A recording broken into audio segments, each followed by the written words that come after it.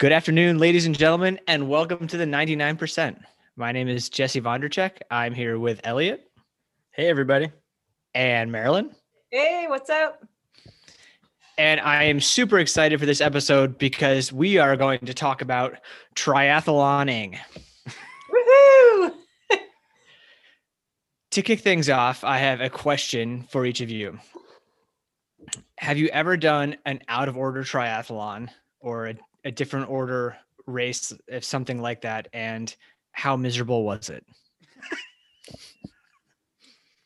Oh my gosh, you go. Yes. Yeah. I've done an aquathon where it was swim, run, swim, run.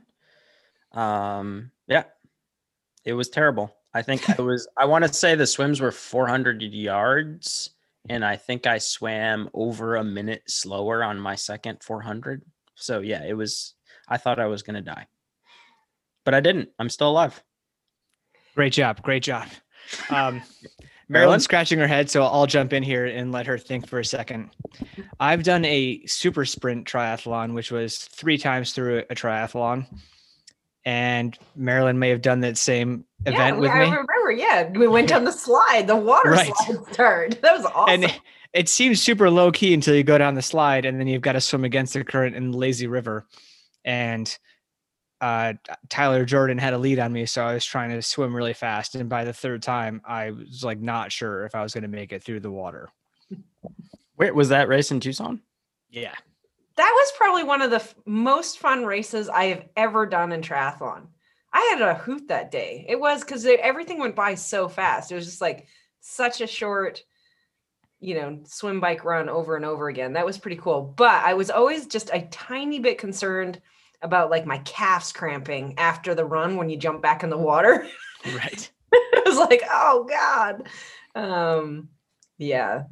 So the point of this question, though, is that these are scenarios that we were definitely not quite prepared for, like doing a reverse triathlon. They've got a ton of those in New Mexico, or something where it's not just swim, bike, run, because we've done that a lot. We've prepared for that.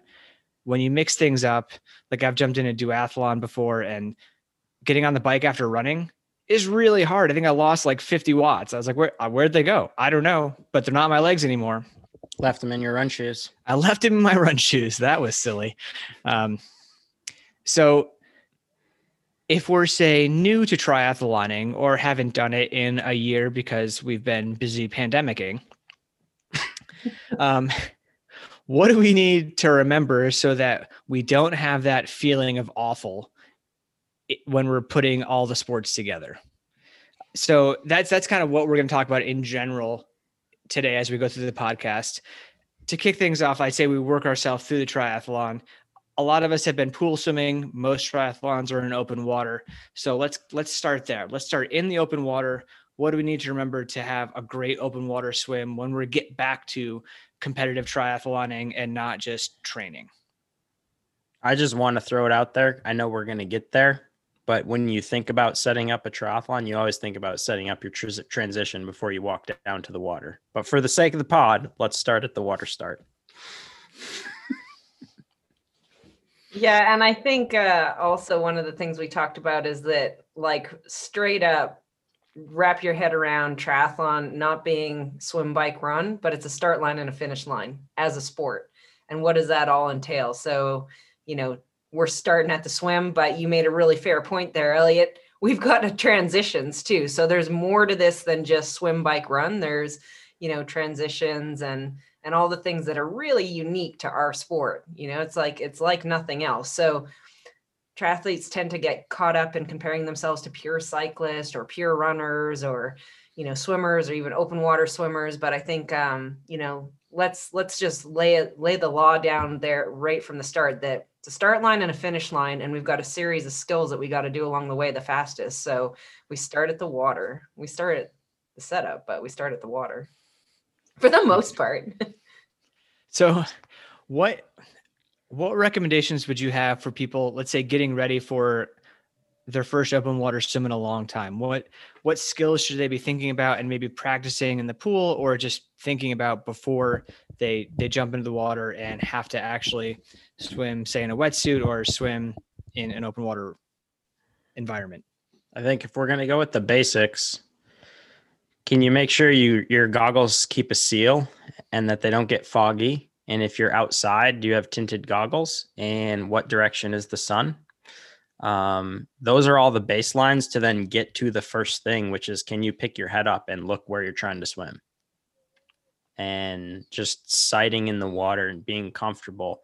And depending on your level, you might come to a full stop and tread water and look. And let me tell you, if you're not that great of a swimmer, it is way easier to just stop, get your bearings, and then start going again. And I'm talking about a very, very beginning swimmer. Take your time, because you're better off just swimming a short straight line than you are squiggling all over the place. And if you watch the really, really fast swimmers, if you're watching the Olympics or you're watching the front end of Ironman Hawaii or something, you're going to notice the people leading those swims are sighting like at least every 10 strokes. And there's a reason, because they're going really fast and they don't want to go longer than they have to. So I guess I'd start there. Yeah, I would start with the incorporating in your training. It's probably been a long time since you've been in your wetsuit if you haven't been racing. So start maybe adding one day a week where you're wearing your wetsuit. I know that a lot of people don't like to wear the wetsuit in the pool because it's not great for it, but maybe you've got an old one you can use as your second one, or you can make sure you wash it well afterwards. I think it's more important to get familiar with what that feels like again once a week. Jump in that wetsuit, even if the water's a little warm and you can only manage your warm up in it and then have to take it off for your main set, that's fine. But I know the first time people put their wetsuit on a long time, they can find it claustrophobic, or they even find, their how the water feels and what the load is in their arms and shoulders feels a little different. Maybe even their body position feels a little different. So get familiar with that again. I would also start practicing in the pool. Just, you already touched on it, the sighting. So you start to become, sometimes when we swim in the pool, it's easy to just switch off and you're not aware of your surroundings. You're just, staring at the black line going through the workout, and you're not comfortable with looking around a little bit and starting to introduce that navigation mind a little bit again. Maybe in your warm up, you practice sighting once every 3 or 4 strokes on both sides, timing with your breathing, those kinds of things, and just get familiar in your workouts with all the skills that are going to start to put you in the open water in the race. Awesome. Yeah, I totally agree with all those things.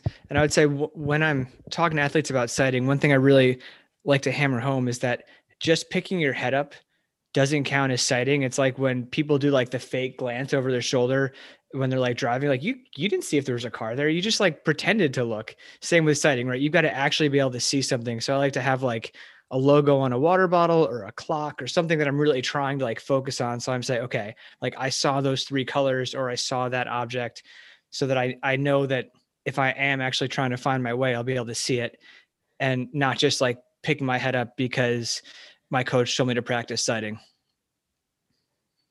Agree. It's COVID times, so you're not going to do this, but maybe in 5-6 months you will, or even 3 months. If you can get into a big empty pool with no lanes and you set out a buoy, but if you had a coach there, one thing I know I used to do with the University of Montana team is we'd have a big group and I'd go to the far diagonal end of the pool and have 2 different color pull buoys or kickboards, I guess. And depending on which color I put up, you had to then see that color, and that meant you went left or right. Right. And then you were like, you knew you were going to see a dude holding a kickboard, but it was like, what kickboard am I holding? So you really had to get your head up and understand what was going on. And we had enough people in the water, like inevitably, if you have like 20 people in the water, like 3 of them are going to go the wrong way every time. And some of them are like, well, so-and-so is a good swimmer and they went left. So I just assumed, and it's like, that's your lesson. You can't assume the person in front of you is swimming the right way. And Jesse's mouthing to me, like sometimes, okay, maybe that's what I always do. Okay. I'm just crossing my fingers and hoping. You're also usually swimming in the second pack of 3 or 4 packs in a professional race. So it's a little different. If honestly, if you're at any level of age group swimmer, my old roommate was an extremely fast 1500 meter swimmer, like had trials cuts in the 1500 meter swim. He could not swim straight to save his life. He was an extremely fast swimmer and he could not swim straight. So if you're in the amateur race, don't trust whose feet you're on, just because they're fast. They may well be going fast in the wrong way. So Take your time to sight. And I don't want to harp on sighting for too much longer, but I do want to say just practicing that and really thinking about trying to keep your hips up while you're sighting so you don't have that big lag in speed, because every time you have to reaccelerate it takes a lot more effort than just maintaining that speed. So trying to sight, and I also like to incorporate some sighting when people are trying to swim fairly fast if they're a more advanced swimmer, so that they can really try and maintain that momentum. I think we hammered sighting enough, and wetsuit wearing, and in general getting that feel for open water. I think that next part of the triathlon is before we get to the transition, we actually have to get out of the water, right? And depending on the length of the swim, you've probably been horizontal for a while, and that change from going horizontal to vertical can cause some challenges. Everyone's laughing at me. So I'm just thinking of the idea of somebody just walking through the swim and being perfectly ready for the bike because, sure, they had a bad swim, but they just walked the whole thing. Anyways, shallow water. I was going to ask, actually, before you got to that, do you guys what do you think about trying to kick a little bit more just to get a little bit more blood flow in the last 100 meters or so? I've always been like, if that's not really your swim stroke, why do it? But then at the same time, it seems to help a little bit. But thoughts? Yeah, I think it's pretty person dependent. I think it depends on how much you naturally kick or don't kick. If your legs are just dragging for an hour, then yeah, you might want to move them and get some blood flow, right? And but yeah, I think it's definitely something worth experimenting with for anyone to try. And if it helps, and that's great. Yeah.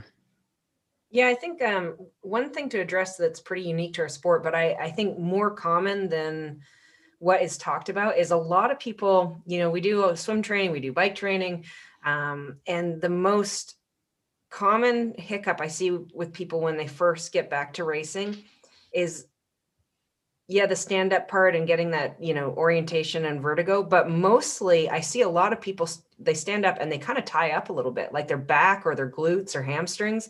When they stand up and they start running to their bike, or when they first get on their bike, I hear pretty commonly from a lot of athletes, man, my glutes and my back really, really tightened up and I couldn't really get going for a while. That is actually a pretty common problem in triathlon that we don't hear addressed a lot. We talk a lot about, especially in cold water, not feeling orientated or feeling a little bit dizzy, and that takes practice, or the phrase hurry slowly through transition, making sure that you move quickly but with intent.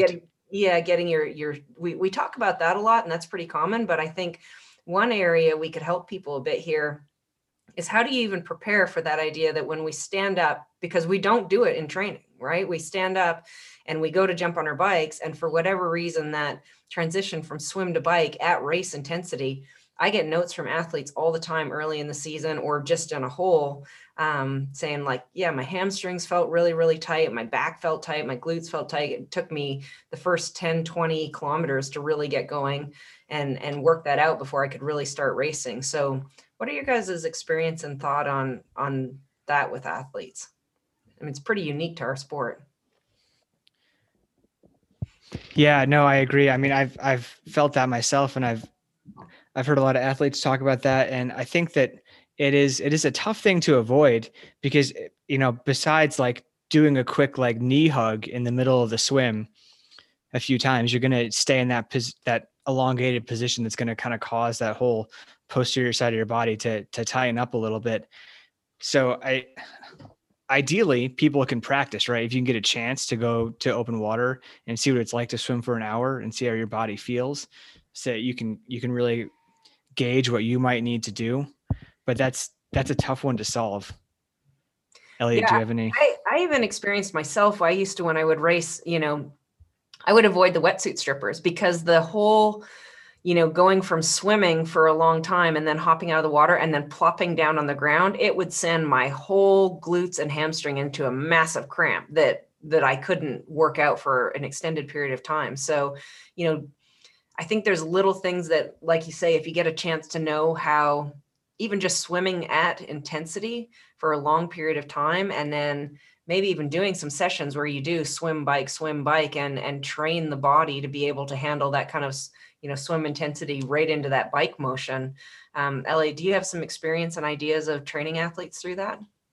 I think the biggest takeaway is it's really hard with COVID, but like again, actually another triathlon story is we would somewhat regularly as we were heading into races, we would probably do more swim bike bricks than bike run bricks. And bike run bricks everyone talks about because your legs are so tired, but like it's actually, I think for almost anyone, it's harder to go from swimming to biking than it is from biking to running. You're just more tired when you start the run. So it functionally is always going to be harder, but that's just the effect of the run's last. But the actual transition itself is like, in terms of like wrapping your head around it, is definitely harder. And the only thing I would say is you just need to get out there and do it. And everyone's going to have a different thing tie up or a different sensation or a different amount of vertigo. And the one thing that helps every person is just to do it more and like to practice it not in a race. So you're practicing it like with less anxiety and less panic and less like you can take your time essentially. And I think that's one thing to keep in mind, because we're talking about coming out of the water, trying to find some sort of running stride, and then coming into transition. And then I guess go through T1. So did we want to talk specifically T1 right now? Sorry, you reminded me of one thing I wanted to jump on with that is that I have done and like to have athletes do is that the swim run brick. I think that can be really useful. I mean, just to help get in frequency, but also just to know how your body feels off the swim. And I know it's not exactly the same as the swim bike, but it can be pretty time efficient to just do a 15 or 20 minute jog after a swim. And I think you can get a lot of those same feelings and know how your body is reacting to that standing up motion. So I think that's a slightly more time efficient way maybe to jump from one to the other. So how do you guys set up your T1? Rubber bands on the shoes and bike on the rack. Do you have it? I mean, so I think one thing is if you're going to put rubber bands on your shoes, you better have practiced it more than 10 times. I think that's fair to say. And I know for a lot of people, you're not allowed to do that, but I know the most important thing when you're coming for me is just like to know the lay of the land. And oftentimes you're in a huge transition area. And I think one of the best things you can do, and my teammates used to make a ton of fun of me for it, because the day before the race and the morning of the race, I like walk through transition in both directions at least 5 times, just kind of like figuring everything out. Right. Because you just have to know where everything is, because when you're in there, I think you kind of mentioned it earlier, Maryland, it's like, you have to be efficient. You don't have to be fast to be good at transitions. You have to be efficient, and knowing the direction of where you're going is the easiest way. If you have Google Maps and it tells you the shortest point, you're going to get there a lot faster than if you just guess and then drive way faster, right? You need the shortest route. So just, where is your bike? And then when you get there, do you have an order of operations for what you're doing? And so much of that depends on the race, but it's like, where's your nutrition? Are sunglasses in the equation? Do you know how to put on your helmet? Do you know how you're putting on your shoes? Do you know how you're getting on your bike? What does that entail? Where is the mountain line? Those are all the questions you have to ask yourself. And it sounds a little over the top, but like practicing, if you're going to spend hours and hours every week for months on end, if you're going to spend all that time, you might as well spend an hour on your transitions. So, that's what I would say when you're kind of getting into T1. Yeah, a really common mistake I see for beginners is not making sure that their bike is in the correct gear. So, they'll ride their bike the day before and then they rack it, and then maybe they finish their ride in like their big chain ring and, somewhere halfway down the cog set, and they think, okay, just rack and be ready to go. And I always remind athletes, and this is a good reminder if you haven't raced for a little while, is make sure that like what you're just saying, Elliot, what your terrain is as soon as you leave transition, and that you're in the correct gear to be able to go from a dead stop And if it's flat and fast, okay. If it's uphill, boy, you better want to know what gear you're in, and you're in the right gear, so that when your feet are wet and on top of your shoes, or maybe you're, just getting going and you've got a little bit of that vertigo or something like that, that you're in a gear that you can get the bike going in a straight line up to speed really easily. So making sure that your bike's in the right gear when you rack it can be really, really helpful in your transition. Yeah, I think having everything, all the decisions made before you get into T1. So the other thing I see is people putting out a lot of choices in transition. Like, I don't know what I'm going to want to wear. I might want some different food options. Like, you don't want to have to make any decisions. So everything's done. You know what foot you're going to put in what shoe first, when you're going to buckle your helmet. So you can just get in and go. And yeah, part of that is definitely like knowing that your equipment is all right. Like, you're in the right gear and everything is totally set. You have both of your own shoes on your bike, no one else's. And yeah, so you're totally ready to go. You know exactly what to do, and you're not thinking at all about anything. You're just totally autopilot, which means not set up transition in the dark. Always have a flashlight. I feel like there's an inside story here going on. You guys got to. If you put 2 shoes on your bike, you better make sure it's not your coach's shoe who is 3 sizes too small. So Jesse did indeed put in. I showed up to a race. I was actually going to race. I wound up on crutches instead. It wasn't anything dumb. I just snapped my ankle on a rock. But anyways, Jesse, had the rough fortune of us having identical shoes, and we were in a dark car, and the transition area wasn't lit, and it was well before sunup, and he just grabbed the 2 shoes and put them on, and didn't find out till later. I can't remember if it was your left or your right, but you essentially did everything you were supposed to do, minus like the fully, is this actually the right shoe? Which sounds kind of silly, but I think people do that with helmets pretty frequently. People do that with water bottles, or they grab the wrong water bottle in the morning and they grab the one with water and not their fuel. And people do that sometimes with jackets and things of that nature. So that's you have your plan, and it's also good to just like last minute check it, like check putting on your helmet just before you go. Even check your seat height, make sure it didn't slip, things like that, that are always pretty important. And same thing with the gearing. If you thought the gear, like look at it one more time to make sure, and make sure your tires are pumped, etc., things of that nature. So. Yeah, I like to think about just how strong race brain is, and it really has an effect on how much you can think appropriately in the moment. So really making sure everything is laid out ahead of time and planned and written down and ordered, so that you don't do something like ride 56 miles in a shoe 2 sizes too small. It's not a good experience. I really don't recommend it. So my shoe was stretched out for the remainder of its life. Sorry. I think you got the worst end of the stick.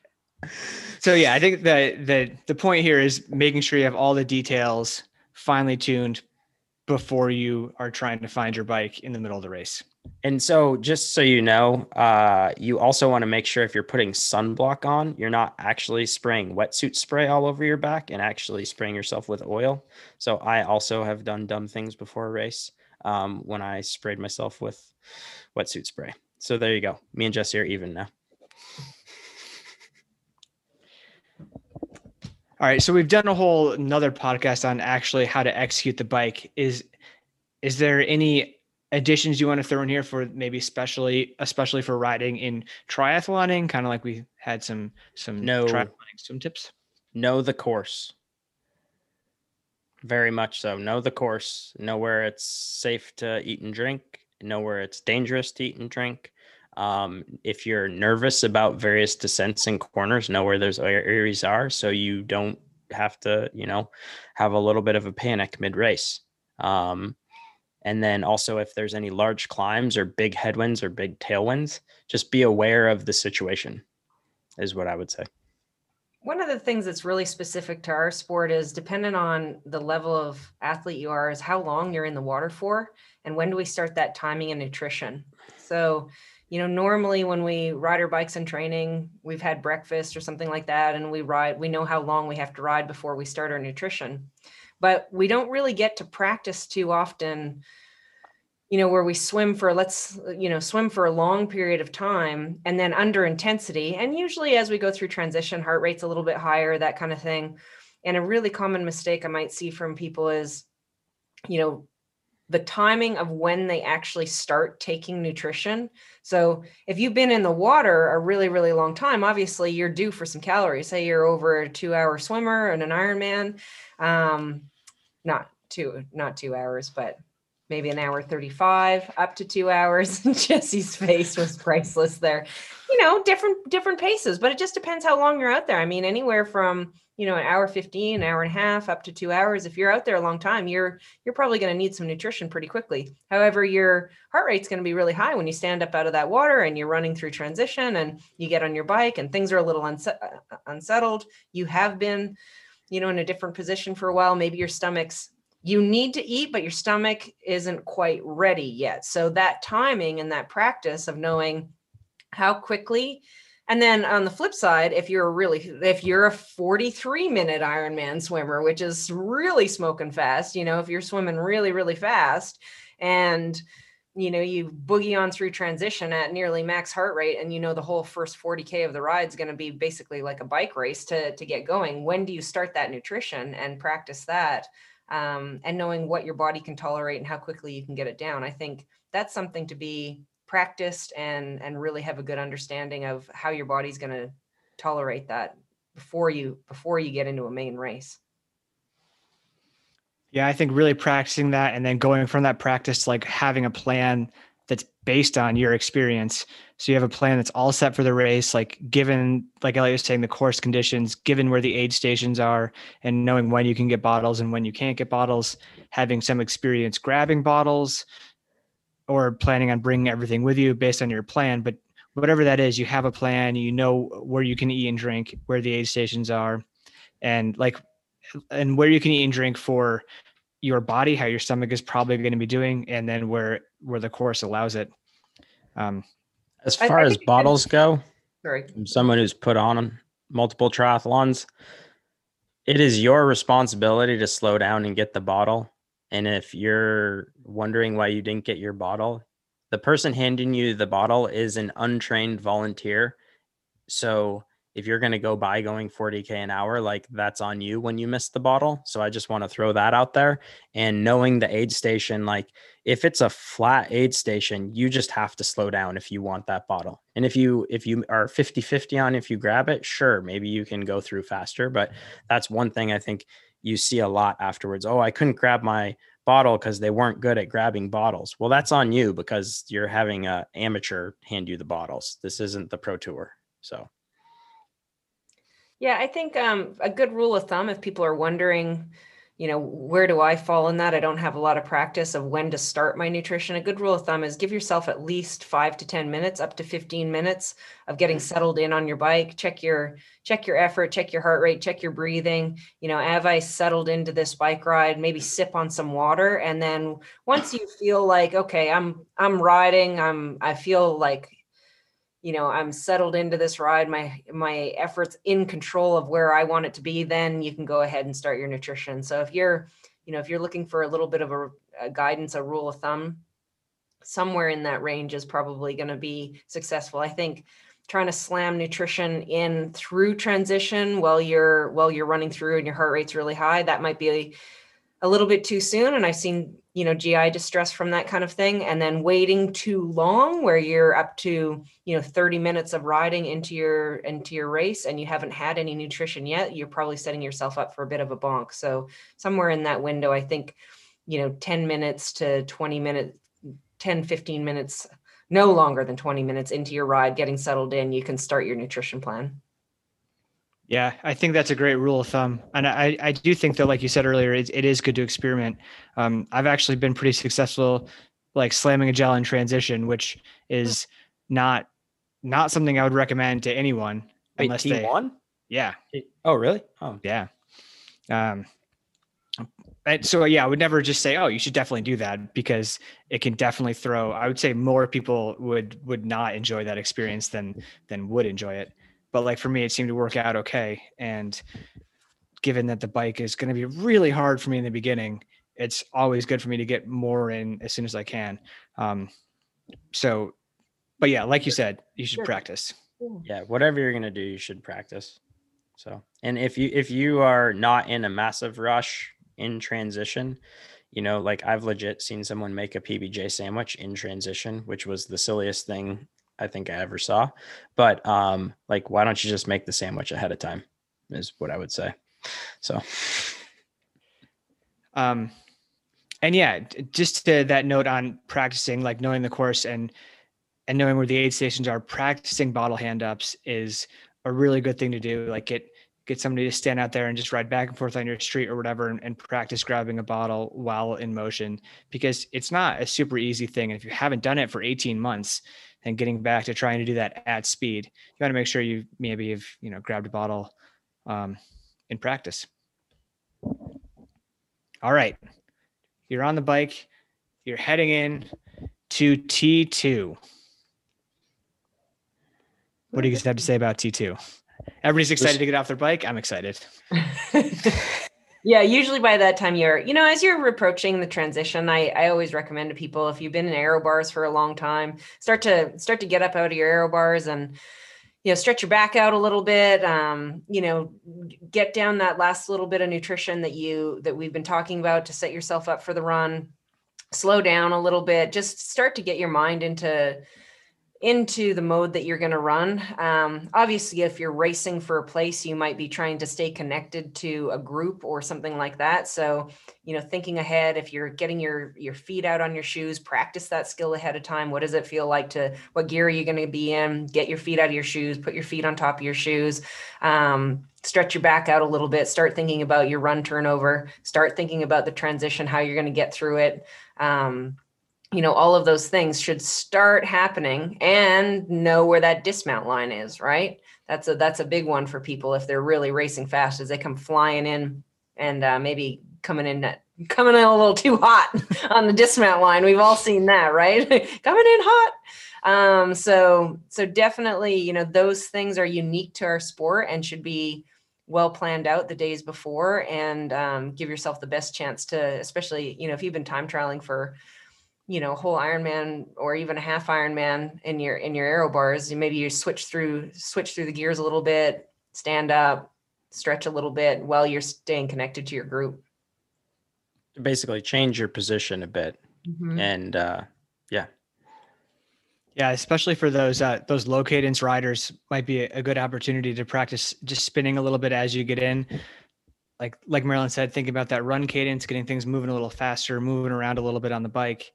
And then again, like knowing, say, how you're going to get off the bike. Are you going to, throw your leg over? Exactly how that works. It's something you should practice under a tired situation.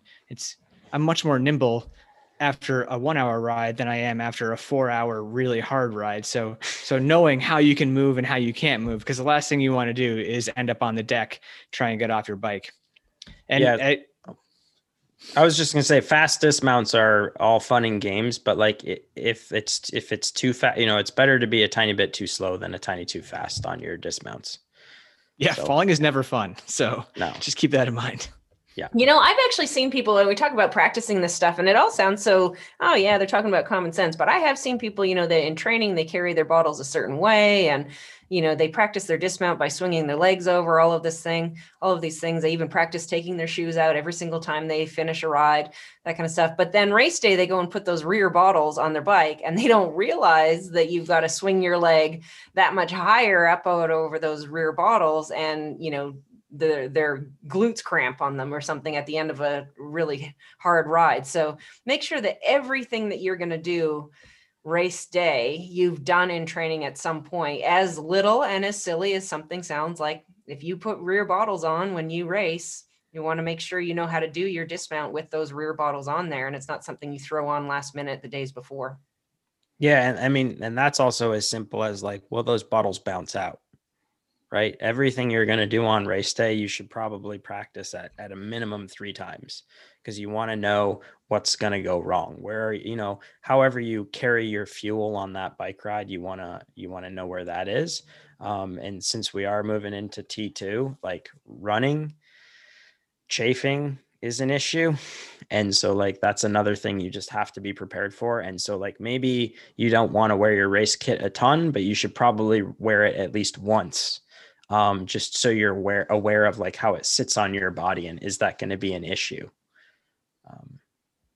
Yeah, and then the other thing that might catch people off guard when they, say we've practiced all these things, we're really efficient from bike to run.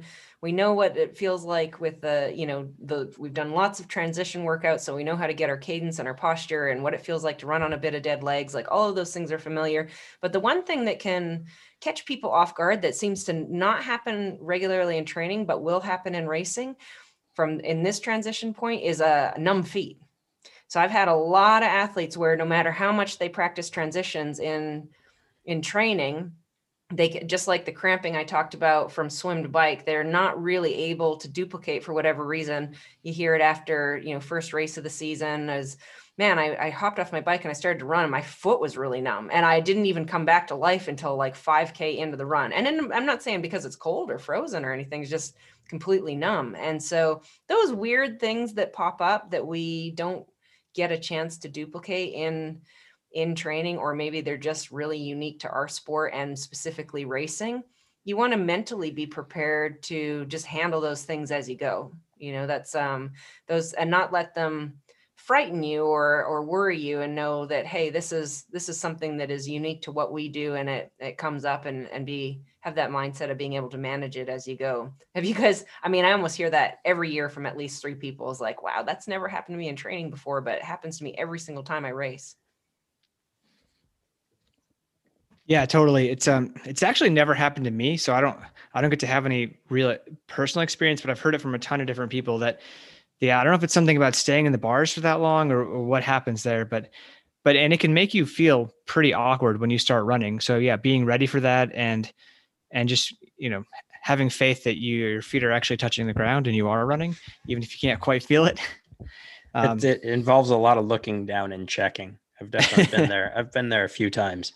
And that's one of those things, like sometimes that's, like you said, you can get the numb feet from not being cold, but sometimes people, they forget that maybe they're racing without socks, and then they're used to wearing shoes and they have vents through them, and they're not used to riding at 7 a.m. or whatever. So like maybe you do need toe covers when you think you otherwise wouldn't need toe covers, and that can cause something like that. So just being prepared for like literally everything on the day, whether it's like the sun, the wind, the temperature, and making sure you've got a good setup for all aspects of the race. Yeah, that's actually just that little gold nugget that you threw in there, Elliot, is that, when we train, we always train with socks. How many of us really go riding without socks? But a lot of us, we race without socks, right? So do you even know what your shoes feel like with no socks? And if you don't know where the hot spots are on your toes and all of that, socks versus no socks, or even how they fit. Maybe with a little sock, that shoe fits really snug. And then with a wet sockless foot, it's sloppy as can be, and you end up having problems out there. So, like you keep saying, practicing those things and knowing it is going to set you up for more success, and just being aware, if you haven't done that and you start to run into problems, just not to let it panic you, but being aware of the differences. Oh, I'm riding in wet feet without socks today. I haven't done that yet this year. That's why this is happening, and process that and handle it appropriately. And the same thing goes for, like, you hear like social media can be rough, where people are like, so-and-so is out riding in their kit. Well, guess what? They were probably getting properly prepared for their race. So a lot of chamois in kits are different sizes than chamois in bike shorts, and that can change how your bike rides. And, it might only be a millimeter or 2 millimeters, but if you need to change that, you need to be aware of that. And you also need, like I said earlier, you need to know if the kit like rubs in a weird way, or does it feel amazing? It's not an issue. That's great. But then at least, so essentially this whole podcast is like, it's all a fact-finding mission about the course, and then making sure you're well prepared for literally every last thing in the course. is Yeah, kind of and what I would sum it up as. Yeah, and it's unique to triathlon in that we tend to practice swim, bike, run. We even practice perhaps like bike to run transitions, and we get ourselves as prepared as possible. But then there's all these little unknowns that we're just reminding people of, or even just making people aware of that, hey, this is kind of unique to our sport. And you know, practicing it before, just being aware of it, you're going to handle it better. And you know, this isn't something we do every day. You know, we go out for bike rides, we do specific track sessions, we do our swims at the pool and then go ride after breakfast. Like, we do pieces of this all the time, but then there's these little pieces of the puzzle that are so unique to our sport. I think it's worth, you know, remembering, practicing, and talking about before people get back out there on the courses. And I do think as you get into the run, one of the most important things that you don't really necessarily notice until race day, unless you seek out this situation, is, and this is particularly for longer races, but it does happen in shorter races as well. What state is your stomach in? And like, what did that mean for the food you ate? You know, you were talking about eating on the bike, but then like, what does that mean for your run specifically? Are you going to have to stop and go to the bathroom multiple times? Like, is Imodium a part of your race plan? You know, or do you have to change what you're eating? And that's something that, like, as you get closer to race day, you kind of need to have that sussed out. But if you're doing an Ironman, like, it's really hard to get, you know, 8 hours into a training session to find that out. So you kind of need to, you know, set as much up as you can to know if you're going to be in a good situation or not, and then kind of have some contingency plans. If, you know, for me, it's probably like 1 out of 5 or 1 out of 6 of my athletes. That's a big problem. And when that's a problem, it's a massive problem. And then you really need to solve it. And so just checking to see if that is a problem in your training ahead of time. Yeah. And, you know, Ironman's a really unique event in that, you know, most events and most sports, we get to practice them and rehearse them. You know, if you look at 1500-meter runners on the track, or even, you know, 400 in the pool, or, you know, whatever it is, these events, even if you're, you know, a bike racer, the TTs and stuff, you get to rehearse them multiple times in training and become really aware of these things. One thing that's unique about Ironman is we really don't get to practice. You're not going to go practice a 10-hour. You're not going to go practice Ironman. You're not going to do that multiple times before you go race an Ironman. So we prepare the best we can, and we become aware of all of these things that could happen. But remember, you know, the foundations of Ironman's really about a management day, and being able to be adaptable, and really understanding your body well, and knowing how to adapt and change as you go, and those kinds of things, because we really don't get to practice it. And that's why the more you do, the better you get. But even people I know that have done, you know, 35, 40, 50 Ironmans, every single one of them is different. They're like, this nutrition plan worked for 18 of my Ironmans, and then all of a sudden it didn't work anymore, and they had to completely change it. So, you know, it's not always, none of them are exactly the same, depending on, you know, the course's conditions, and even just as your body reacts to that specific day. So I think that's worth, as people head into Ironmans this year, worth remembering as well. Awesome. I think that was really well said. Yeah, I think it is super important, even though I'm a big fan of the mid-ride donut, to spend a few longer hard rides really practicing with that race fuel and seeing how you react, and knowing that you might not actually react that way on race day. So having a plan B or C, so that, you know, you can make sure you get in the hydration and the nutrition you need to make it through the day successfully. It's a huge part of the sport. Yeah. Triathloning. Yeah. Start to finish line. I like how you said that at the start. Yeah. And yeah, when people ask you, you know, swim, bike, run, it's don't be afraid to stand up and say, I do triathlon, and that's a sport in itself. And there's all these unique parts of our sport that make it special, make it fun, make it more challenging. And you want to take the time to not just get too fixated on each of the 3 individual sports, but make sure that you've got a really good practice plan on putting it all together. So because there really is, a gun goes off and then the fastest person to the finish line. So it's who does all of that together the fastest. I've seen people lose Kona spots in transition. So, you know, it's getting competitive at that top end. And, you know, we know, if I've seen people lose, you know, in 10 seconds in a triathlon, their only opportunity to go to Hawaii. And so, you know, don't be that guy. I want to shout out 2000. I think this was 2002. University of Montana. So I'm a freshman, and we beat University. We didn't win nationals. We got second at nationals. So it's 6 people all combined, and we beat University of Wisconsin for second. They got third by, like 1 minute over 6 people. So like 10 seconds a person, but to a person, we out transitioned them by like a minute and a half each person. So like, I was like, we're worse at swimming, biking, and running, but we're better at triathlon. And like, we were so stoked afterwards. It was like, yeah, because we're a triathlon team. We're not a swim, bike, run team. We're a triathlon team. I love that. It really does matter, So Awesome. I think that was a great note to end it on. Thanks, guys. Thanks, guys. Yeah. Fun conversation. Yeah, that was good. Start to finish line. I like that. I'm going to steal it from you. Awesome. Cheers. Take care, everybody. Bye. Bye.